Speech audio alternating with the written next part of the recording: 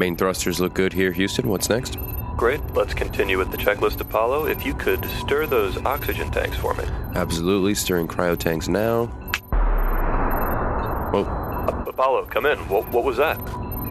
That was probably nothing. Let's just continue with the checklist. Probably nothing. That sounded like an explosion, Jim. I mean, I'll go check if you want. Yes, please, if you could find out. Okay, yeah. Hold on. Jesus. Okay, yeah, so there's a little bit of stuff outside the window here that looks like popcorn or something, but that's probably fine. No, that's probably not fine. It sounds like you're leaking oxygen, and according to our gauges here, you are in fact leaking. You're losing oxygen. Houston, we don't have a problem. Relax. It's fine. I'm sure it's nothing, okay? I'll go check again if you want. Jim, we don't even need you to check. We can tell by our ground-based sensors that you are leaking oxygen into space. The sensors can be wonky because we're so far from you, and it's tough to, it's not like Bluetooth. Jim, sorry to cut you off. We're getting another alert. One, we don't know what Bluetooth is, and also we're noticing that power is now failing in the service module. Are you reading that? No, I'm not reading that. I'm reading that it's good, and I feel like we can just get to the moon, and that way I can go on the moon, and that'll be cool. Jim, we're showing complete systems failure. You're going to run out of heat. Jim, we just got another alert. Your CO2 levels are rising dangerously. Are your scrubbers offline? I think it would take a while for the CO2 level to get to any dangerous position, and I also think we're calculating about 3 hours, Jim. That's not right. I think maybe your sensors are off, and I'm just going to go offline here for a bit. And I think maybe you could take this time to maybe take a walk and just listen to some Norah Jones and just kind of chill out. This is a multi-billion-dollar space mission with 2 premier American astronauts' lives on the line. 3, in fact. You're blowing this out of proportion. No pun intended to the explosion. The entire world is watching this, Jim. Could you put Ken on the line, please? I think that Ken's busy, but again, I will go check. But I know that he hates when I bother him. Ken, can you hear us? We don't know what's going on with Jim. We think maybe he's just so obsessed with stepping on the moon that he's putting everyone's life at risk. Let's keep going with the checklist. We can't go through the checklist. Everything we would check is on fire or venting into space. I don't feel like doing this right now, so I'm going to go listen to some music, and I will talk to you later, if that's okay. Jim, don't disconnect us. Jim! That's better. Hey, Jim, is everything okay? I heard alarms. Yeah, Ken, don't worry about it. We're going to be on the moon in no time. Just talk to Houston. Everything's fine. That was just a little test we were doing. Sounds good. Yeah. Love you, Jim. Hey, love you too, Ken. Brothers in space. Brothers in space. All right. Bad science. Did the movie get it right? Bad science. Or will we have to fight? Bad science. Hi, everybody. Welcome to another episode of Bad Science. I'm your host, Ethan Edinburgh, and today we're talking about quite possibly the most realistic science fiction movie of all time. Well, maybe it's not even a science fiction movie. It's just a drama film? It's a drama. Okay. There's no fiction. So, historical fiction? No. Historical nonfiction? It's really, yeah. It's true. It's like a documentary, but with cool cameras and a bunch of actors. That's true, yeah. Okay, so basically, it's a biopic about a spaceship. It's called Apollo 13. It's wonderful. Tom Hanks, Ron Howard will talk all about it, and I want to introduce my guest, so it's not just me describing Apollo 13. We have spaceflight historian and author Amy Shira Teitel. How's it going, Amy? It's going well. How are you doing? I'm great. Fantastic. Did I get all that right? The pronunciation, yes. everything? Yeah, cool? you're good. Okay, everybody's fine. And of course, we have here a brilliant writer, comedian, actress, Heather Pasternak. That's me. Hi. Hi, Heather. You forgot Cat Whisperer, but it's fine. Oh my God, you're right. Cat Whisperer. It's fine. My biggest credit. Forget it. Yeah, and what makes up most of your income is going to people's houses, talking to cats. Yes, a lot of therapy. Yes. So make sure, by the way, if you want to just exit right now and hire Heather to do that, that's totally fine. She's available. Nice. So Apollo 13, did you guys see this movie when it came out? Did you see it for the podcast? What level fan are you? I saw it when it came out. Yeah, I did too. I definitely saw it when it came out, but probably not again until like 2 days ago for this podcast. Wow. Okay. So, and you were saying that you cried. I did cry. At what point did you? Well, okay, to be honest, when the movie started, I couldn't remember how it ended. I was like, wait, is this something that really happened? Or like, I couldn't remember if it was historical, kind of like we were still just talking about right now. Yeah. I was like, wait, did this really happen? And how did it end? And those kind of, I felt very anxious, like the same way I get when I'm watching Breaking Bad, where I almost can't even enjoy it. I'm so worried. Right. Yeah, sure. But I think I cried when I thought they weren't going to make it back, when the oxygen starts leaking out the side. Oh, wow. So it was a very tense They've moment. let go of the moon. And like, I thought that, I have my cheat sheet of all the actors here. Smart. I thought, oh, fuck, I didn't practice pronouncing her name, though. Uh-oh. Kathleen Quinlan? The one who plays Tom Hanks' wife? Yes. I thought she was amazing. Like, every time she was on screen, I was like, I feel her pain. Yeah, absolutely. I made a note at one point that just how crazy it was that all of the actors seemed to be on fire. It was like even just like small, tiny roles. I love in this movie, probably more than any other movie, all of these weird little side characters, all like the lower level NASA guys, and just everybody seems like, I know that like this guy has a backstory and I don't need to know what it is, but he probably has one, you know? It was also interesting watching the control room and looking at how it was like all white men working in the control room, and that was probably historically accurate, but 100%. I don't think that even would have stuck out to me the first time I watched it. And definitely. I never thought about that now before. In 2018, I was like, ooh, they did this. I looked up today how many people have gone to the moon, and just reading their names, it was like, oh, these are definitely clearly all white guys, for sure. They were white Protestant middle-aged men with families for the most part, all military. I mean, this was like the astronaut qualification in they were all selected between 1959 and 1964. So like there was not a lot of variety in the astronaut corps at that time, and NASA had that deep military tradition. So I want to be mad about it, but I also like don't want to go to space. Right. So yeah, protect your gender. Yeah, kind of. I'm like, no, we need to be down here. Yeah, it's safer. It seems safer. I don't know. Yes, everything in space is trying to kill you. Yeah, definitely got that vibe from the film. So wait, what did you first think of the movie? Did it like inspire your life somehow? Yeah. Okay. Yeah. And the weirdest thing about this is in the last couple of years, I've actually become friends with Jeff Kluger, who wrote the book with Jim Lovell that the movie was based on. So I've actually gotten to like talk to him about how much this movie based on his book changed my life. Wow. Which has been such a weird thing, but also incredible. So I was, to give away my age, I was 10 when the movie came out. And I knew that I liked space, and I really liked Tom Hanks because Big is one of my favorite movies. Yes. And everyone loves Tom Hanks. So my parents were like, you like space, everyone loves Tom Hanks, let's watch this. This is perfect for you. I knew about the moon landings. I was already fascinated, but then seeing like a recognizable actor in the situation, I was like, oh, this wasn't just engineers. This was actually people. Yeah. Like there's people with stories and families and lives. And then I was like, oh, I want to know all about the people. And that is what inspired me to be like someone who focuses on history with like a humanities bent and actually looks for the personal stories in all of my work. Wow. So it was that like I own the movie on VHS and DVD. Wow. I don't know how many times I've watched it, but like it still makes me tense every time. Like I was just telling you guys earlier, I put it on this morning just to kind of refresh my memory. Not that I need refreshing on this by any stretch. But just because I know you're going to talk about like what's real and what's not. So I figured I'd double check. But yeah, it was like kind of in the background, and that moment where they're going through the ionization blackout. So like they know whether or not they have made it back, they'll know by the time they get their radio signal, right? Right. And in that mission, that blackout period is the ionization around the spacecraft. You can't get a radio signal through. So they ended up going, it was about 3 minutes. On Apollo 13, no one still knows why. It was like 4.5 minutes or something. Okay. And that like drawn out moment where they like pan to like the family and the sun and mission control and like the wide shot. And I've been to that mission control. Mm-hmm. It looks exactly like it did. Wow.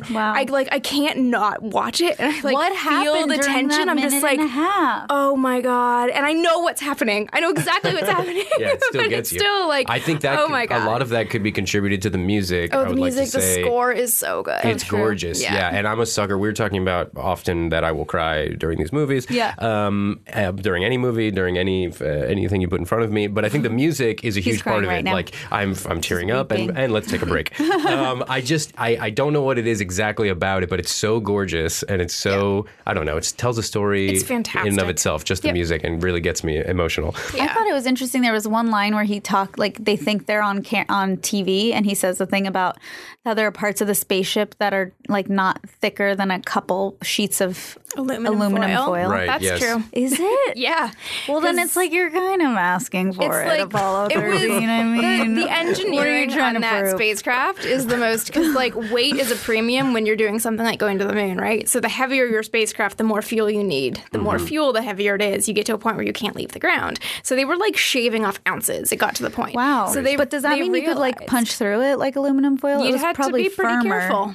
Okay. It's you had Punch to through be it. careful. I feel like what if you so just it's like don't cough. Right, like, exactly. Like what if you just lean over? Well, I guess zero gravity. You're dealing with like different pressures, right? So the reason they were able to get away with it because it was about 5 psi, pounds per square inch of oxygen in the spacecraft and a vacuum outside. Common knowledge. Yeah, we know that. You don't have to baby us. It's okay. I know all the stats. I could dig it up if I have to. I do know the serial number of the oxygen tank that ruptured and exactly why it did. Why did it? Because I was kind of confused by that. Oh, I wish I had my models to show you guys. Why didn't you bring that? I usually have little ones in my purse, but I actually have my adorable. place painted, and I She put just them takes all out in a couple box, tampons. but, She's like, "This is a ship." No, it is not. I've definitely done like a can of hairspray. I'm like, so this is your rocket, Right. No, the oxygen ruptured. So what happened was the shelf or the oxygen tanks in the Apollo command module, which is like the big cylindrical bit, they were installed on a shelf, and you would install and uninstall that shelf if you had to make any changes.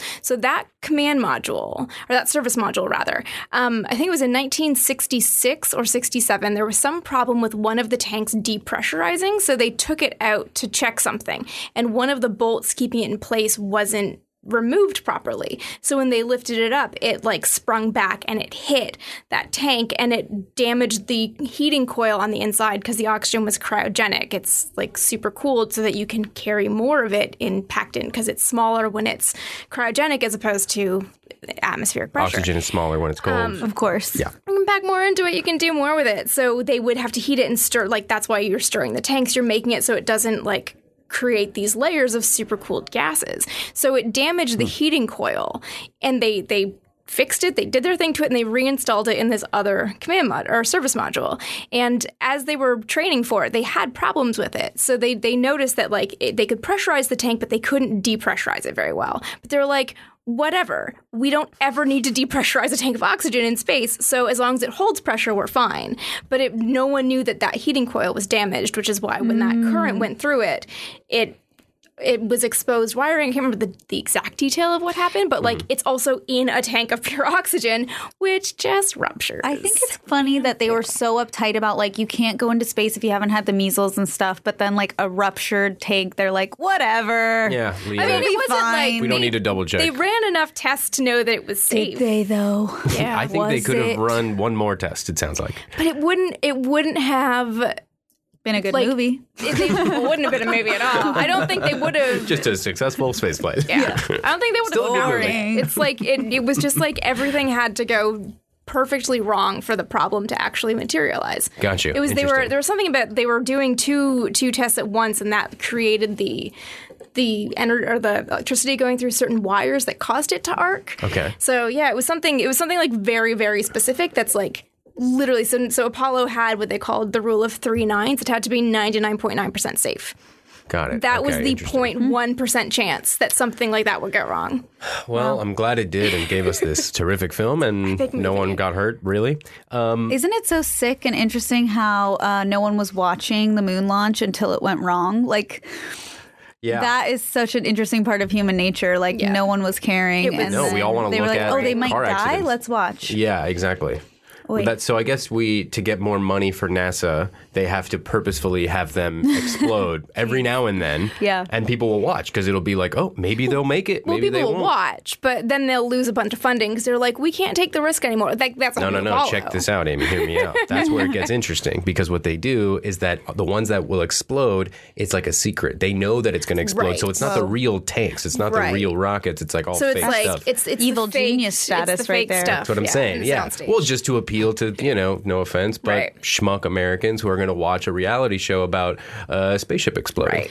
Doesn't it seem weird there hasn't been a reality show yet about astronauts? Oh my God. Yeah. Well, there was that one about Mars that they were trying to do. Oh, really? It was the Mars 1 mission. Oh my God. This is the most ridiculous thing in the world. I think it was Mars 1, if I'm remembering it right. 8 singles on a spaceship. Well, they had this idea that they were going to do an everyman mission to Mars, like a one-way mission, and they were going to televise the whole thing because it would be great human drama, and then ad revenue would fund the mission. Whoa. That is a very flawed funding module for something like spaceflight because you need your money up front, not while the mission's going. But also, have you ever watched a video of people learning how to use a machine? It's very boring. Right. Yeah, and also, unless it gets to, because my whole thing was it's going to become Survivor Mars. Sally loves Tom, but she loves being alive more. Right. Is she going to love Tom or is she going to eat him alive? Find out next. She's going to eat him. On Mars. It would just devolve into and I think they just have to do that as a ruse in order to get people to watch and then pay a bunch of money because it should be funded, and the fact that we can't fund them properly is ridiculous.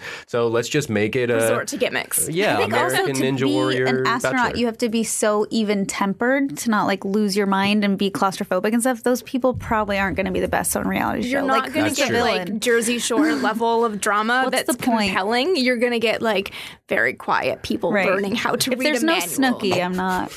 I'm not interested. Or maybe Snooki in Space is the show that needs to happen. That's the show. Or they maybe just not. take her up at the last second. She doesn't have any training, but everybody else does, and we get to see her tortured, and because that could actually be good punishment for them living terrible lives. Anyways, to chime in on something from earlier, I saw a video today while doing my, of course, very minimal research about the blackout that you were talking about. They lost contact for an extra minute and 27 seconds upon re-entry, and so they were saying that there's this, I don't want to say this wrong, but I will, atmospheric layer where we usually black out for 3 minutes. And so because their re-entry angle was off by a little bit, they took a more shallow angle. And so coming in, they spent more time in that zone. Yeah, that's, I know that was part of it, but I've talked to, I've met a whole bunch of people who were involved, including, Jerry Griffin was the flight director during the launch. No, not during the launch sequence. But anyways, he was one of the lead flight directors on Apollo. He was there. He was on the ground.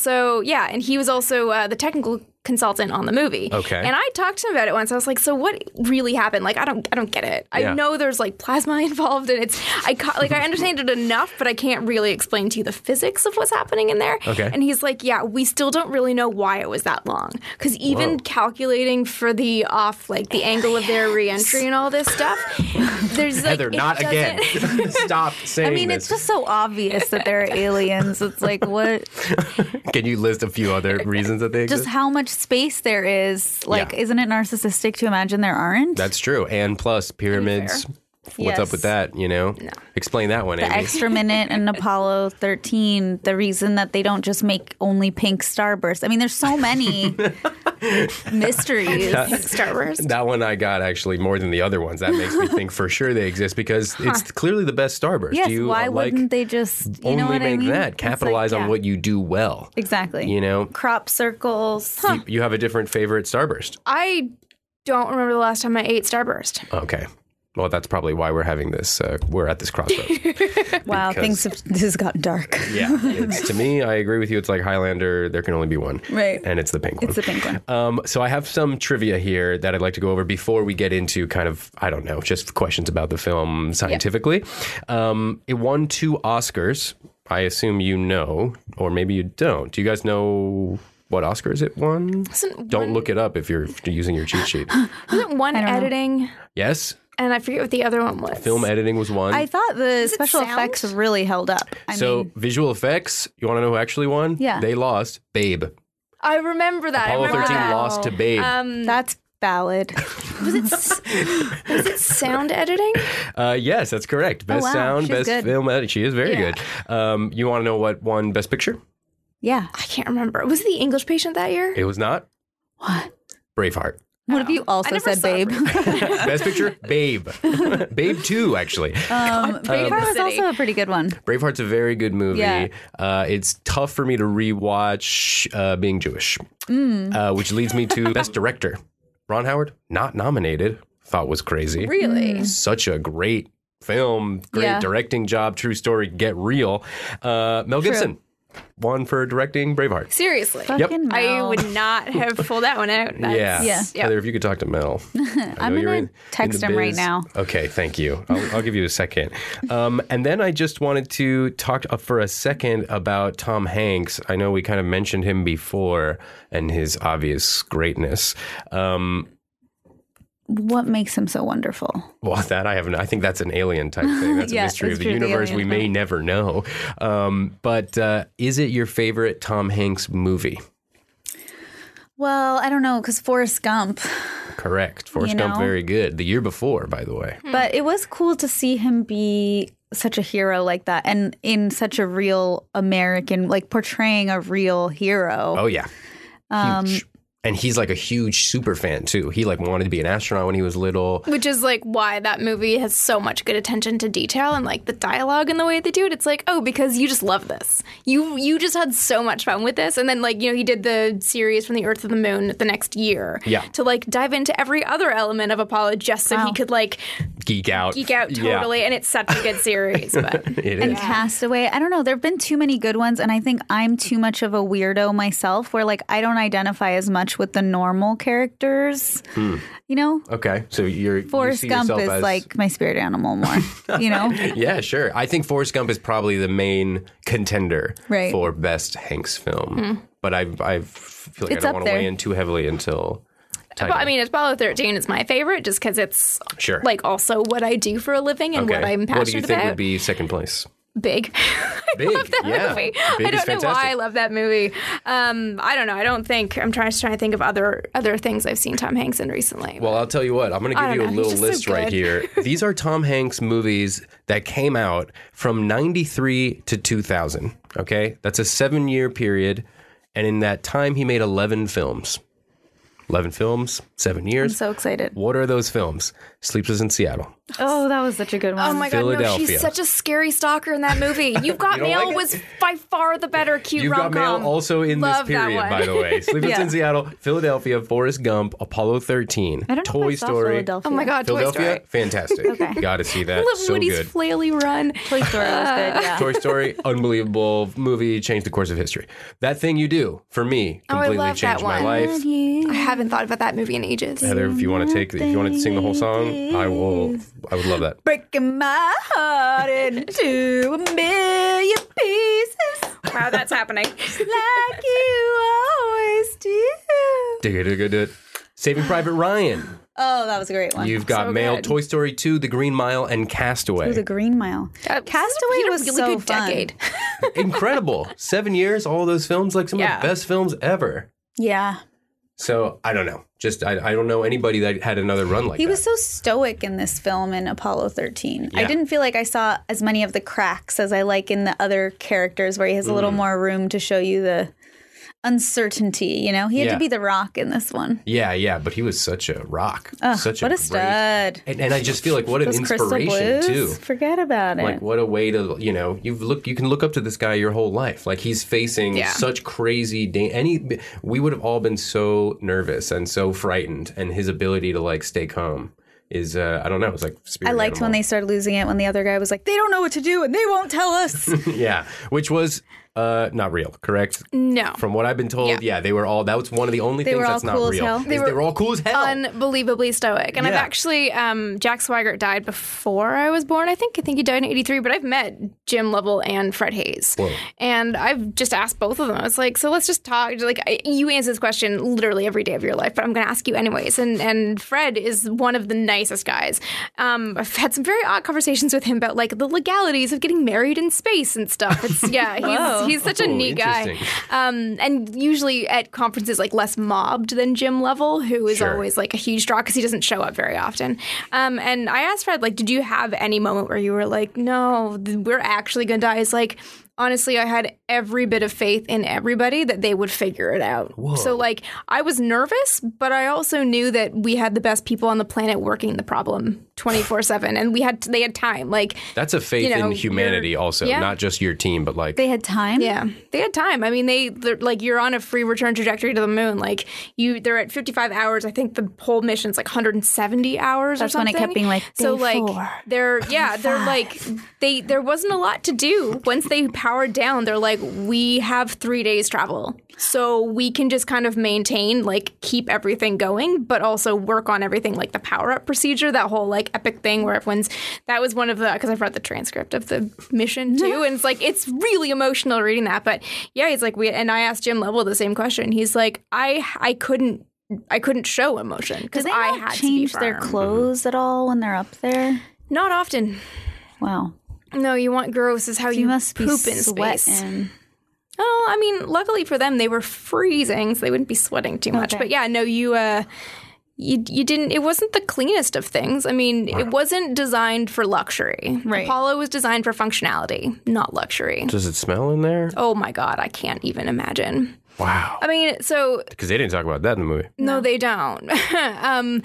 But it's probably like you can't smell your own smell. Like, they don't smell it when they're in there. They probably don't smell it, but there was... So Jim Lovell was actually on the first long-duration mission on Gemini 7 in 1966, and it was 14 days in space, in orbit, just going around in a much smaller vehicle with one other guy. Oh and God. When they opened the hatch, the Navy divers that got them out were just like, oh, well, it just smells like a bathroom. Yeah. Like, yeah, you're just you're basically like living in a yikes. Yeah, for 2 weeks. But the poop comes out. Right? The poop goes out of the spaceship. You can't jettison solid waste. Poop comes out of the body. Oh, so wait, let me get this because I want to know for real. Poop comes out of our butt, and then where does it go? It comes out of our hearts, and then where does it go? Yeah. It is stored in a bag. Stored in a bag. So what they had to do, so you don't have an excess of running water on those spacecraft back in the day. Sure. You don't now either. So you couldn't exactly like wash up very well. So what you do, first of all, what they did was they put the astronauts on a low residue diet so they wouldn't go very often, which is very bad for your body, but makes sense. What do I eat for that to happen? I think it was like steak and eggs. It was basically like high protein, low fiber. Okay. So they would strip down naked, and the bag was like a cylindrical plastic bag with like a sticky bit on the end, and you'd adhere it to your buttocks and then use your facility. And then because there's no gravity to separate the fecal matter from your person, right? There was a little like hole. I've given this talk so many times that I refuse to make it graphic. There's a little like hole with like a shield over it. Okay. So you could stick your finger in and physically separate the fecal matter from your body, and then wipe up as best you can and shove everything into the bag, in the base of which it's just like a wet wipes commercial waiting to happen. Yeah. And the crystals would like desiccate it and neutralize the odor, and then you'd sort of like seal the bag up, roll it up, and store it because you can't jettison solid waste. Whoa. There's actually a lot of poo on the moon because they would like bring back rocks, but they couldn't bring back all the weight. They had to keep their weight at a very specific level. Their poo. So they'd leave all the stuff they didn't need, like trash and poo. That makes sense. I mean, I would probably do that too. I was even going further and just seeing like, can't they, if they have to repair something outside, they go out and they fix it and they come back in. No. What do you mean? You could, sometimes they did on Apollo's 15, 16, 17, they did deep space EVAs to recover film canisters from the cylindrical surface module, but it wasn't as easy as like, just hop outside, because it every time you do it, you have to, there's no airlock on those things, right? So you have to totally depressurize. All three of you have to get into your spacesuit, make sure they're working, get your oxygen, everything's fine. Right. Then depressurize a spacecraft, open it up, make sure nothing's floating around, because then it's gone forever. And then do your thing, and then bring it back in, repressurize. It takes hours. So wait, what about like on the ISS? Like, it's like me trying to leave in the morning. I get it. The ISS is a little bit different because it's not. If someone goes outside, you don't have to like shut everything down. So that's what I'm saying. On the ISS, there is an airlock, so the you poop can. Goes out? On the ISS. I love the poop obsession. It's like what everyone really wants to know. I'm sorry. I'm curious. It's not in my notes. You guys brought it up. This is why I've researched it so many times. So yeah, no, on the ISS they do have a proper toilet. I don't know exactly how it works because I've mostly focused on the early space toilets as opposed to the more modern space toilets. Okay. But I believe it works with like a slinging mechanism. So like the solid and liquid waste are separated because liquid waste you can just expose to the vacuum and then it just like disappears and it crystallizes and it goes out there. Solid waste, I think, is similarly like exposed to the vacuum to freeze dry it, and then it's either brought back to Earth and disposed, or it might just be shoved outside. So there's a bunch of beautiful crystallized There's so much crystallized pee in space. So much. That's gorgeous. Yeah. Leave it to us to find something beautiful and then just shit on it. Well, quite literally. You know that moment in Apollo 13 when he's like, look, it's the constellation Orion. That's his pee. Yeah, that's true. Okay, so some of the shots were filmed in this plane, the KC-135, which like goes up and then dives, and then as it's diving, there's zero gravity, and so they were able to film for 23 seconds at a time. Oh my god, that's it? I thought it was which like is 8 why minutes at a time. every shot in that movie is so tight. Every time they're in the spacecraft, there's no like long shots of dialogue because they only had like once you get up there, you're ready to go. It probably takes a couple seconds to like start filming. And you've got maybe 20 seconds per take. Yeah. Per shot. So you want to know how many dives they did? Yes. I forget how many. It's like I knew this at one point. I can't remember. It's hundreds. Very close, Heather. Really? It's 600. Wow. Yeah, really good. Thank you. So I think if they were really serious, they would have done 7. Yeah, for Apollo 13, 2. Yeah. They're going to do more. Maybe he would have got Best Director 700 times. I would have. What was I going to say? That they had to do it a bunch of times because Steven Spielberg recommended that they did. Like originally, Ron Howard wanted them to do like wires and stuff and like be jumping around. But you know what's weird? I did a commercial recently where I played an astronaut for a Hyundai spot. Okay. And I had to do the wire work. And it was honestly really claustrophobic just being put in the thing. Really? Oh, and, in like a spacesuit? Costumes. Yeah, I was looking at the costumes. Like, were those very realistic? Because it looked like very much what I wore on my like car commercial shoot. And I was like, this can't be real. But yeah, I guess it is. I've weirdly tried on the ones that they wore in From the Earth to the Moon, not the ones used in Apollo 13. What's with the little finger digits?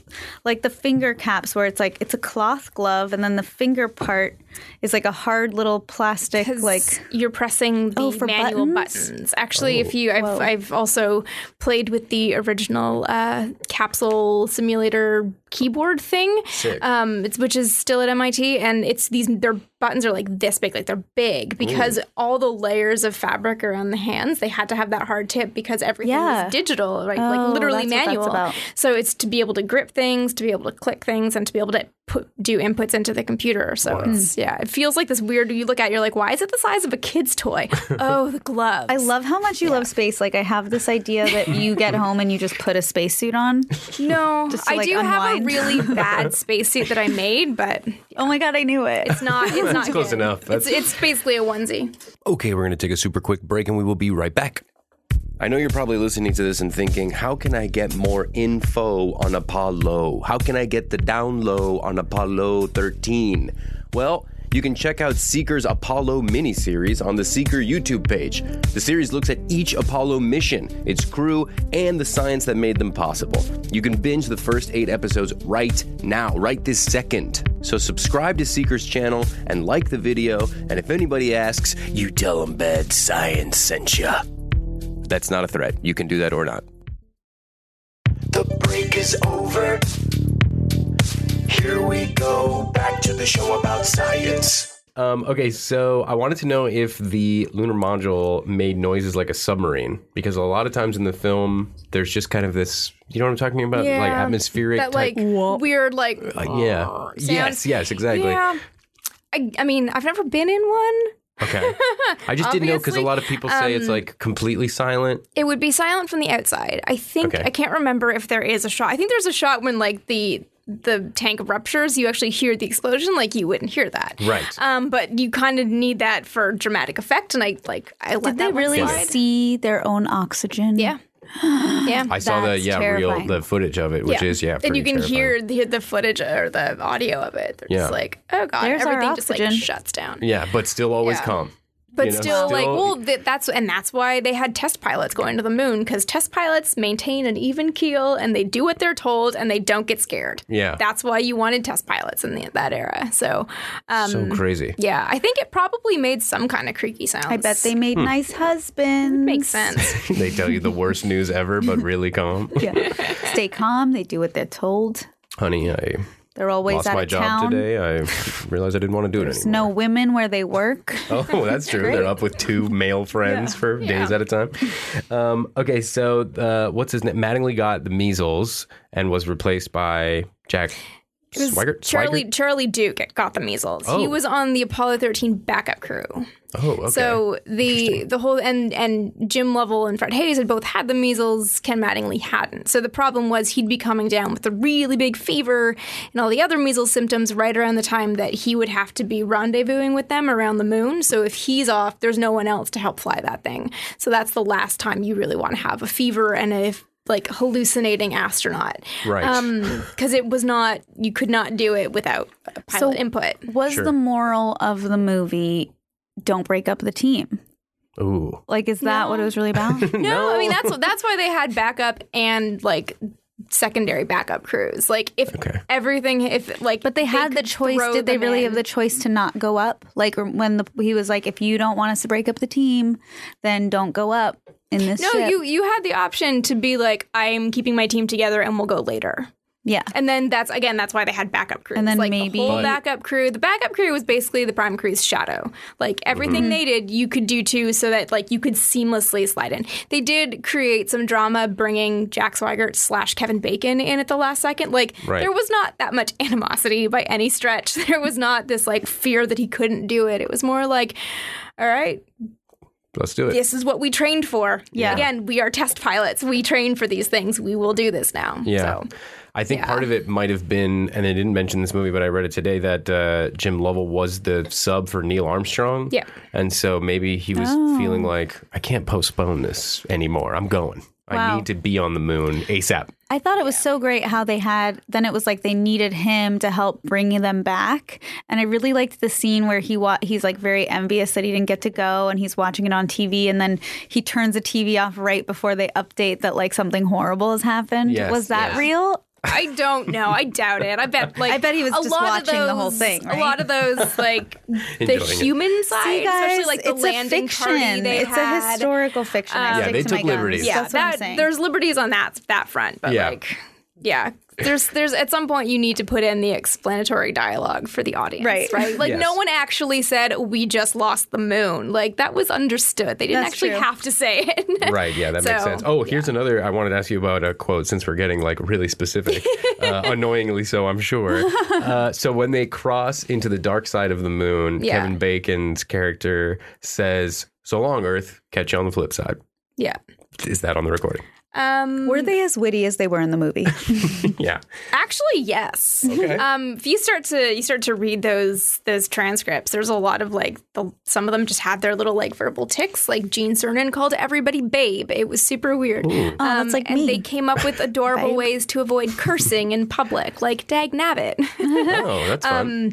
Did they really bring up their own music and go rogue when they were supposed to play the national anthem, or what were they supposed to play? No, they were never supposed to do. What was it in the movie? Oh, it was they were supposed to play this, but we had a change in the programming. theme from 2001 in honor of the Command Module Odyssey, but he played something else. I forget. You can I could look it up and figure out exactly what they played. If you're going to the moon, you should get to pick what's first. Totally. They brought their tapes and their stuff. That's cute. Yeah, they should do whatever they want. At the end of the day, they're we need to keep you guys happy. Yeah. A lot of it too, they were kind of afraid that, you send people to walk on the moon, you're going to be oh my God, I'm standing on the moon. Lose it. Just mentally lose it. So there was constant here, have your music. We're going to chat to you. Every morning at breakfast is actually my favorite part of these missions is they would read up the day's news to the crew and just be sports stats. The stuff that you would think a bunch of guys in their 30s would care about. Right, they care about their team. They care about What do they call it? Don't they have a name for the effect of when you see the Earth from that far away? The breakaway effect. Oh, yeah. Yeah, that idea that like you see you're that far from the Earth that you just want to keep going and going and going. Wow. Yeah.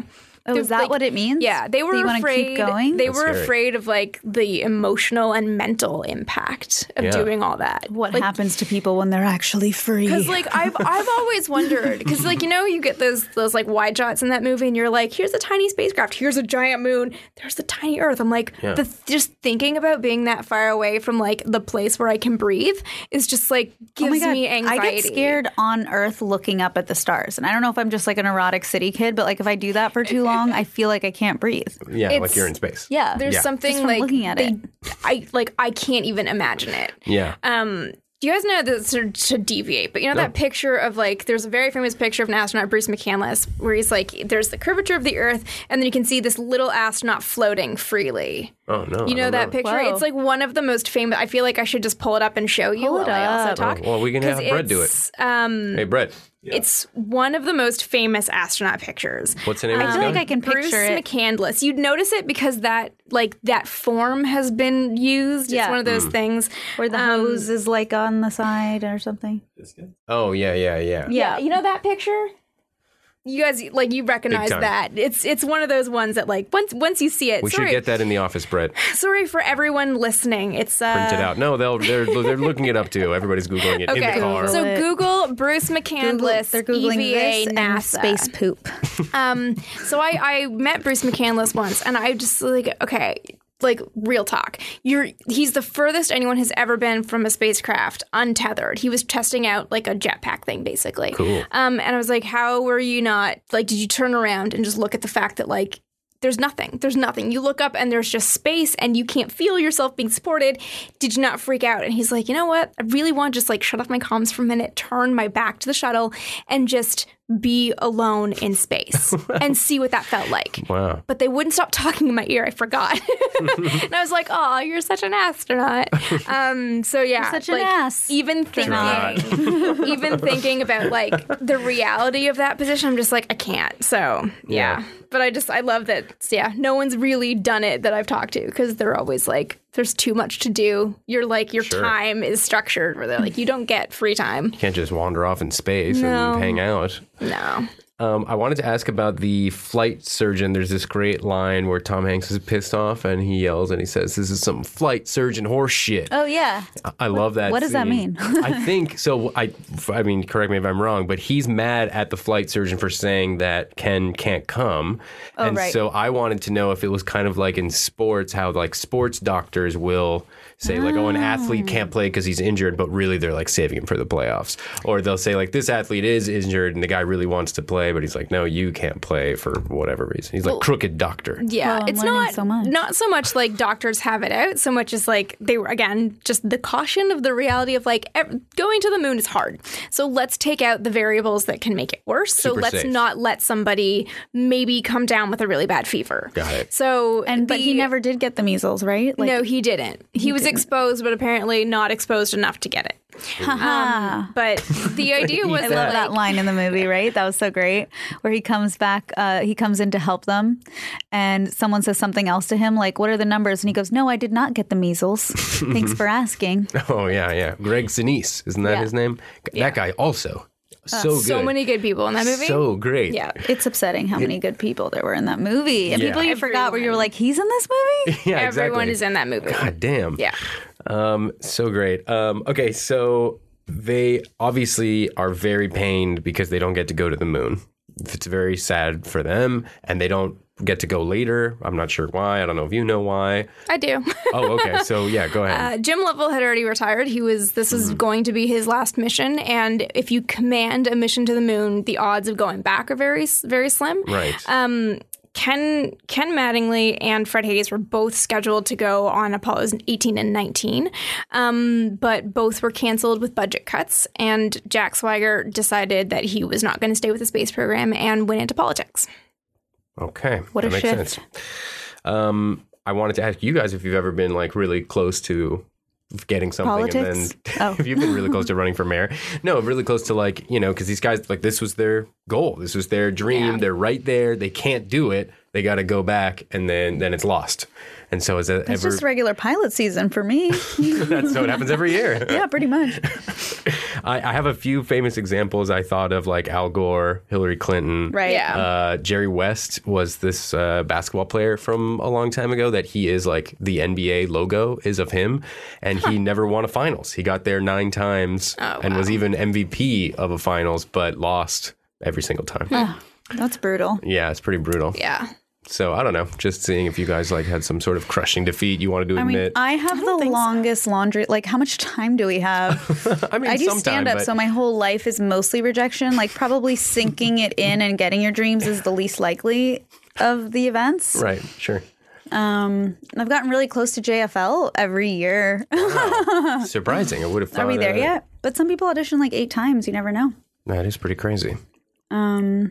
Can someone else chime in, or should I just? I don't know. Everything you've gotten, everything you've ever wanted. No, I just don't do much. I just sit at home and write quietly with my cat all day. So So that's a win every day. Yeah. I dropped an ice cream when I was little once. My dad took me to a horse race. He was into horse racing big time, and I just really wanted an ice cream. And so I finally got my ice cream. I was waiting all day, kind of an impatient child, I guess. And that feels like really crushing. Like that would stick with you. It stuck with me, yeah. And it's been brought up at family dinners and stuff before because I finally got it, and then this horse won, and so my dad starts running. I drop the ice cream, and then we took a picture, and you can see me as a kid crying, and that's why I was crying. Aww. Every month I think I'm pregnant, and then I'm not. And it's like, ooh, dreams are crushed, Yeah, you're almost there. Exactly. I'll check in with you next month. Please keep checking. Yeah. So CO2, I don't know how much you know about CO2 poisoning or like breathing it in, but I read something that I found was crazy because that's a huge deal in the movie, right? They're like breathing some CO2, and if they do it for too long, it could be... CO2 is what you breathe out, right? Yeah. Yes. Okay. But if it's like mixed in a certain way with the oxygen, then breathing it in can kill you after a certain period of time. Carbon dioxide is poisonous to humans, so you can't breathe it in. Can't breathe it in. You cannot breathe in pure carbon dioxide. Yeah, I saw it said that at 1%, if the atmosphere is at 1% carbon dioxide, that you'll find yourself gasping, hyperventilating, and you'll breathe really quickly and find it extremely uncomfortable at 1%. And then... It doesn't take too much. Yeah. So yeah, that's why they were monitoring, because every time you breathe out carbon dioxide. Now right? they just thought to take a tree with them, right? That sounds like a good idea. That's why they had the CO2 scrubbers, what they called it. Okay. So it would filter out the carbon dioxide, and they had oxygen going. So they would have this constant supply of oxygen. It would take the CO2 out of the air, and they could just replace the filters because that was the system at the time. Can I ask, what exactly happened in the movie? It was like they were doing something with tube socks. They were like trying to create their own filters for the CO2 gas. And then it seemed like there was just a miracle. And they were like, the levels are lowering. Like, what happened? So what happened? They had to put they had to put a square peg in a round hole. So both spacecraft used the same environment. It was 100% pure oxygen at 5 psi with CO2 scrubbers. But because they were built by different companies, North American Aviation built the command module and Grumman built the lunar module, they had different shaped filters. Whoa. So the ones in the command module were square, and the ones in the lunar module were round. This might be stupid, but why 2 different companies making the same spacecraft?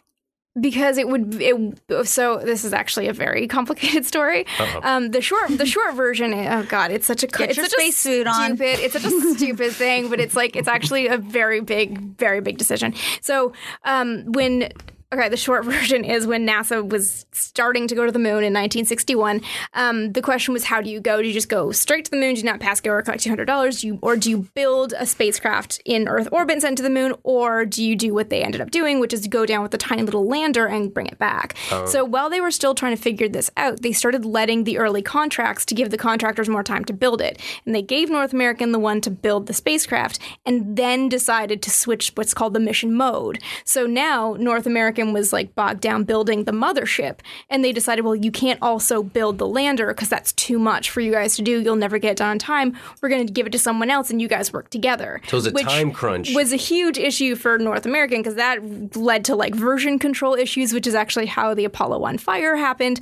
And that was like a little bit of a disconnect between the two And yeah, so that's how they ended up with different shaped filters into spacecraft. And it's one of those things where you're like, anybody should have seen this, but you're like, this is this, like, again, you don't think this is going to happen. You never think this is going to happen. So you're like, it's fine. They have plenty of filters on board. So yeah, they had to like rig this thing up where I can't remember exactly what it looks like, but basically you're creating a like way to force the air through the square filter into the round inlet for the carbon dioxide. Whoa. Yeah. That's what that was. You mentioned the time restraint, and that's because of the space race. Yeah. So can you tell us about the space race? Because it's still, like you said, affected Apollo 13. Yeah. And I find it just sounds ridiculous. It sounds like when Trump talks about the Space Force. It's like, why are we racing into space? Because we're poisoning planet Earth, and at some point, all the rich people, when there's nuclear warfare, are going to want to get on a rocket, right? Isn't that what's happening? That's why we did space race? Or you're saying that's why That's why everybody wants to get to the moon first, or wherever first, because that sounds like we all want to poop there first, you know? Of course. That sounds like a safe space race. That sounds like we should be racing, and everyone should, like, it should have funding. Well, because otherwise it's like, why are we going to space if we have all our resources on Earth? Yeah, I don't know. Find new resources. A pissing contest, literally. How much crystals can we? Yeah. So I don't know, just like how it started and how it ended. Yeah, I mean, politics.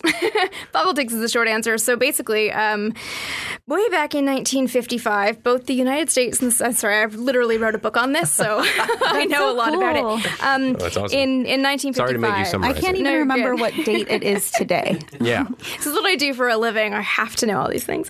So both the Soviet Union and the United States agreed to be part of the International Geophysical Year, which was a year of looking at solar phenomena and geophysics and all this stuff in a year of peak solar activity. It was from July of 57 to December of 58. And both these countries were like, we're going to launch small satellites for the sake of science. And it was all fine. But in America's collective head, it was like, well, the Soviets are like a backwards nation of potato farmers. We're obviously going to get there first. And then the Soviet Union got there first with Sputnik, and America's like, well, fuck. The satellite's not scary, but the rocket that launched it is coming right out of the same place that's building their missiles. So if they can launch a 187 or 184 pound satellite into orbit, they can definitely launch a warhead over the ocean. So now we have to beef up our space stuff because now this is a thing. And then so it was just escalating because there was this like perceived missile gap, right?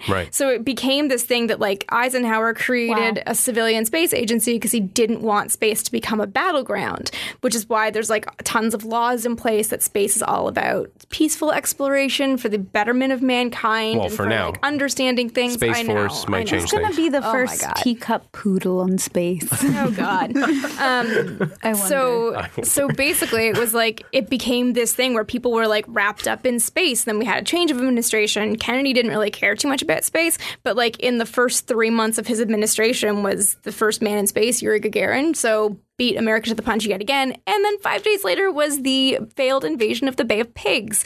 And he's like, I need a win. What can I do? And he went to space. I get that feeling. And yeah, he basically like used NASA to like save face for America and created this like presidential decree of like, we will go to the moon within the decade.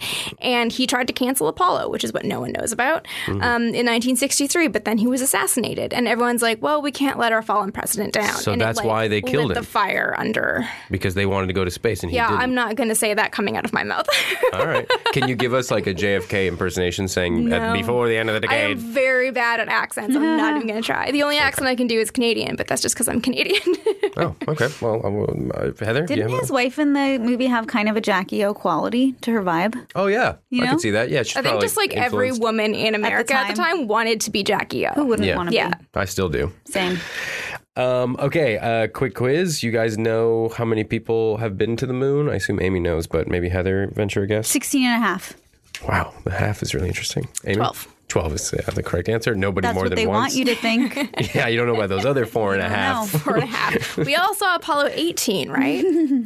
Apollo 18? Oh my God, it's one of the best, worst movies ever. What is it? Oh, it's so bad. It's this like a movie good drinking that's game like... movie?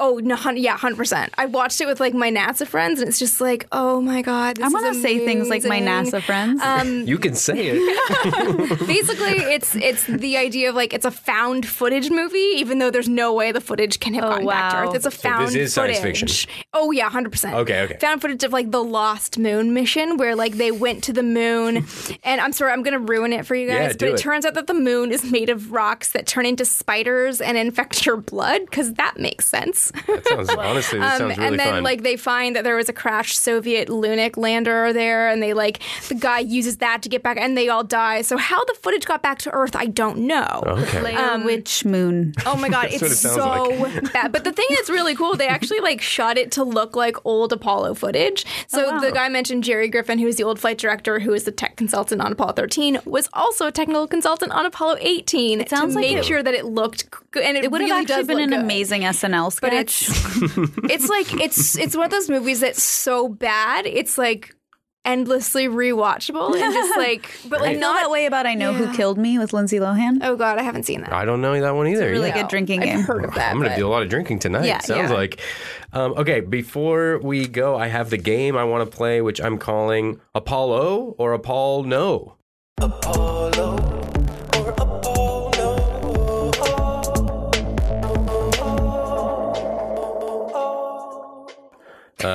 It's I'm appalled. I'm sorry. I'm also appalled by myself. So basically, it's a Tom Hanks game, guys. I'm Okay. going to read you facts about Tom Hanks, and you tell me if it's true or if it's false. Okay. Okay? I'm nervous. Don't be nervous. Okay. It's going to be fine. Be like an astronaut and just calm, collected. My NASA friends always tell me to just be chill. See, you're doing great. That sounded very colloquial. Nice. Thanks. The oxygen's running out, Houston. Okay, so here's your first fact. There is an asteroid named after Tom Hanks called Gump Shrimp. I believe that, yes. I would say that's probably true. It is not true. What I are would people believe doing it. with their There lives? is an asteroid named after Tom Hanks, but it's called 12818 Tom Hanks. Damn, Gump Shrimp. I knew would there be was definitely an great. asteroid named after him, but I was wondering because people give things colloquial names all the time. I was like, I would not be surprised if that was like the quote unquote informal name. Right, Because yeah. like everything that's like A1811140 is actually has like a name that people use. It's actually, Meg Ryan. Fluffy sheets. Fluffy sheets. That sounds really nice. Okay, worldwide, Tom Hanks films have grossed over $9 billion. True. I don't know. I don't know what movies gross, but I feel like he's done so many of those massive blockbusters that like it could be true. It is true. You are both correct. That's a lot of quiche. Tom Hanks has received the Presidential Medal of Freedom. No. Why do you get a Presidential Medal of Freedom? We own Tom Hanks, and he knows that. I want to say he might have, but I don't know why. He Why has did the he Presidential win it? Medal of Freedom. I don't do that much research, guys. We're now I moving wanna on. know. He also received the French. Got it in a treasure hunt at Bill Clinton's house. It was the was a fourth riot. It installment was of the the Afikoman. Angels and Demons franchise. He got to keep the Presidential Medal of Honor. That's right. He got the French Legion of Honor. Don't you have to be French to get that one? I think you have to be I French don't know to the get that rules. one. I'm going to say no. I don't think so. He did? He does indeed have the French Wow. Legion of Honor. What doesn't Why? he have? How are you giving us these things without the like what it is and why? That's so. It's not part of the game. I don't make the rules. Just call him Google and move along. Yes. Okay. Frequently, Tom Hanks is referred to as America's best man. I've heard that. I think I want to say yes. I'm just going to keep saying no. He's like the Heather's ultimate got nice this guy. one. He is yes. frequently referred to as America's dad. America's dad. That sounds right. Yeah. Aw. I think that does sound Best man is always a date. right. Tom Hanks is a member of the National Space Society. I'd buy that. Maybe. He is indeed a member of the National so Space am I Society. I guess. I buy that too. No, you just give them money. It's really not very hard. Okay. Got it. So I was trying to think of would he be on the board of directors or something? I think he is also on the board, but not of that, of something else. I think there's something else. So I think Tom Cruise is on the NSS board or something. Oh. There's weird actors that just want to be a part of it. So I couldn't. I knew this. I mean, once you have all the money in the world, it's what else can I do? No, literally, it's actors who have their own agendas. You have all the money, and then you just go about? Into space. That's what you do. Okay, I got two more. Tom Hanks is an honorary member of the United States Army Rangers Hall of Fame. I have no idea. Probably. Is that even a thing? He is. It is a thing. What is that? He got that for doing Saving Private Ryan, and I guess it was, Fitting, I don't know. Because we all know that was as hard as going to war. Yep, that's correct. And saving people's lives. Tom Hanks. But you know what? Movies do save people's lives. Oh, to save my life? Right? Maybe. We love you, Tom. Tom Hanks, last one, is currently producing an Apollo 13 VR experience. Obviously. I think he should if he's not. He's not, and he should. Wow. agree. Was that your idea? Yeah. I like VR. Well, good. Now you have, this is maybe a copyright? Yeah. Brett, make sure I don't get sued on that. I'm going to text Mel to text Tom, and we'll get this going. Yeah, thank you. I appreciate that. And also, just get Mel on the horn, actually, because I have a lot of questions about his entire career. And life choices. Okay, so I have so many notes that we just did not have time to get to, but I'm going to try and just rapid fire a couple of them at you, maybe. And I'm going to try and interrupt and ruin everything. Yes, and she's damn good at it, so you better be prepared. They say, Ed Harris says that he has some awesome line about how it's NASA's finest hour when somebody's like, what a disaster this is. And so I was curious if they had other moments that would rival this moment as NASA's finest hours.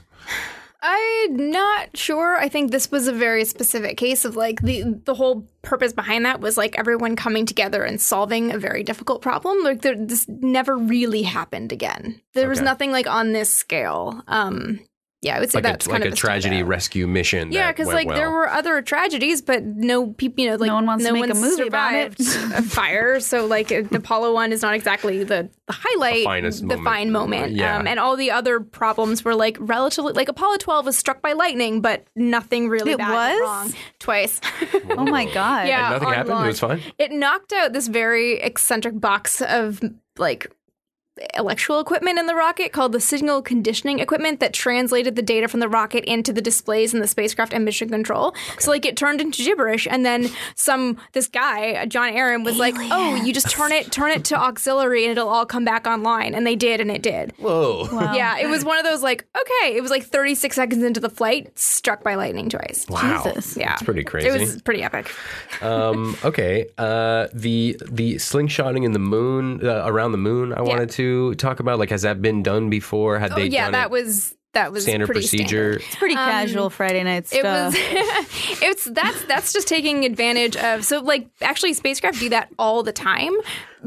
You could almost argue that that's basically what orbit is. It's just taking advantage of gravity, that you're going fast enough to where the pole of the planet will bend your trajectory, but it won't. It's not enough to get you into orbit. Okay. So when New Horizons went to Pluto, it's called a gravity assist.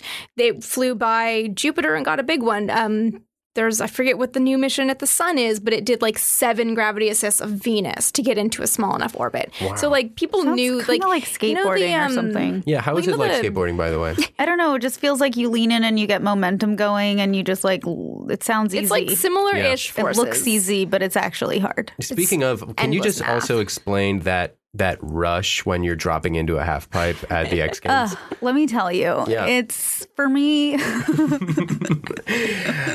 If you got, please YouTube, Google Heather Pasternak. It's like my 900. oxygen tank has burst. Honestly, every time I drop it's just so effortless.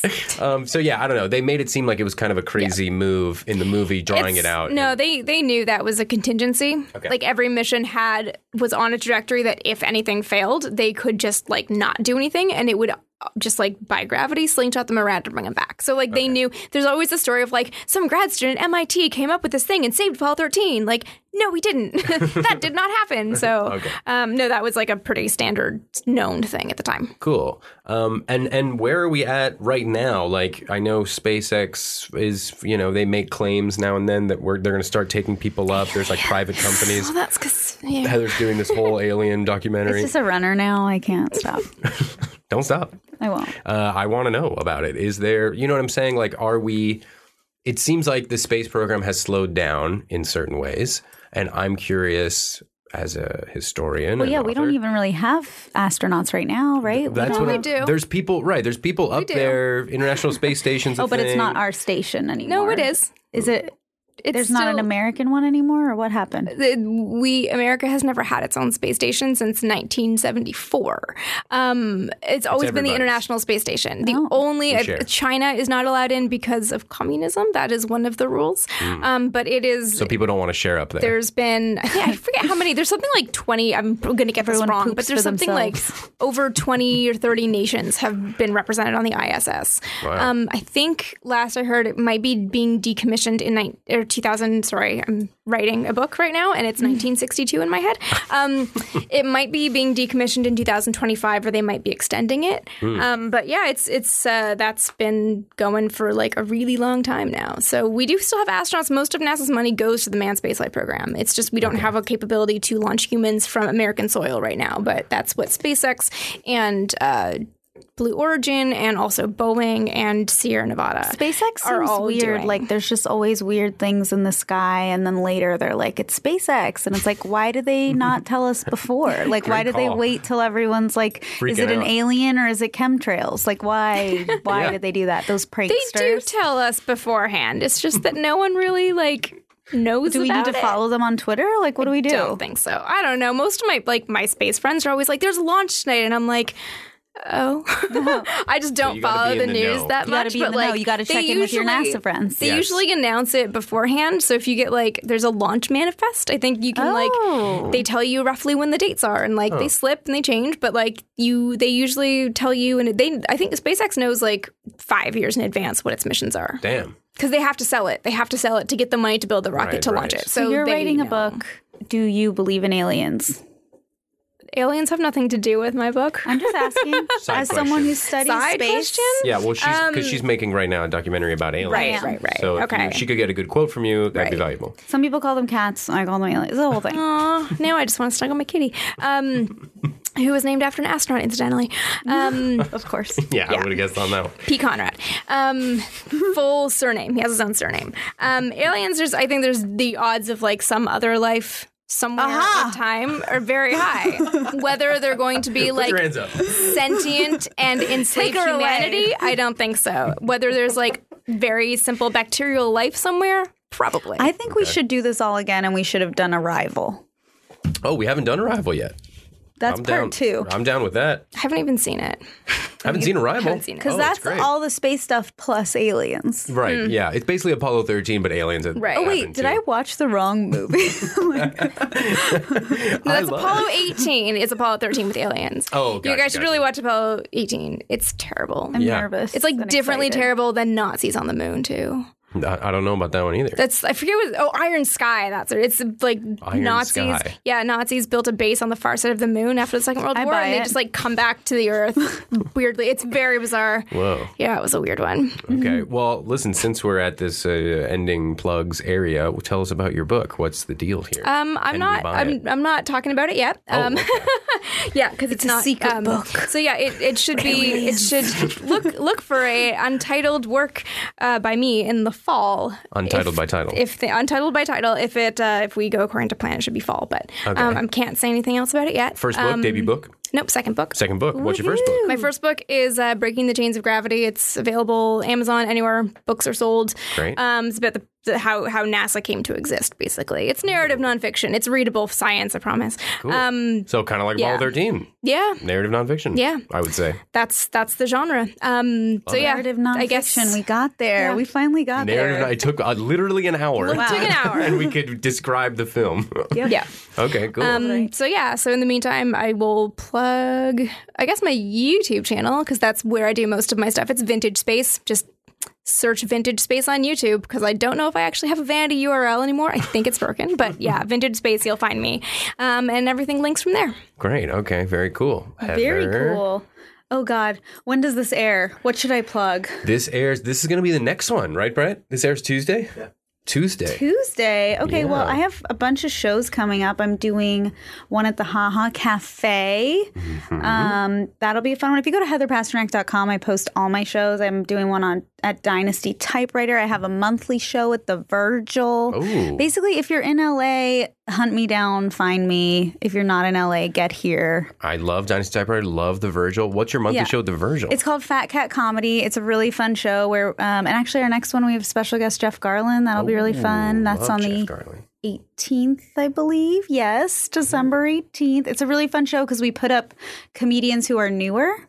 And then we put up veterans, and we mix it up and encourage everyone to do experimental stuff. So it's a really good time. It's a fun venue too. Yeah, Virgil rocks. Okay. Cool. Yeah, and other than that, I'll just be home petting my cats. Great. And taking requests to whisper to others. Aliens. All right. Thank you guys so much. I had a great time. Thank you for having us. When's your next show, Ethan? I have no shows coming up. You don't? No. Holidays off right now. What an animal. I know. I'll be at home also talking to my cat. Okay, fair enough. To my cat, cuddling my cat, watching Apollo 18 and Iron Sky. Yes. Also known as Arrival. Yeah, you'll be watching Arrival, hopefully. Okay, great. See you guys next time. Good times. Cheers. Bye. Bad Science is hosted and produced by me, Ethan Edinburgh. Our social media producers are Kate Baker and Edward Gullett. And the executive Apollo-ducer is Brett Kushner. I'd also like to quickly thank Brent Butler for, again, helping me out on that intro. Be sure to follow us on Instagram at Bad Science Show, or send us an email at badscience@secret.com. Some of these film requests we've been getting via email are so great that we're going to start putting them on the podcast. So email in with the film that you want us to do, and hopefully we can have a phone conversation that I'll record and put here at the end of the podcast. Right now, some films people have been asking for are Deep Blue Sea, Face Off, The Fifth Element, and a whole lot more. So weigh in on those. Tell me about another film I'm not thinking of, and be sure to tell a friend about the show. Thank you so much, and I'll see you next week, where I believe we will be talking about Mean Girls. If you haven't seen Mean Girls, very highly recommend it. Bye.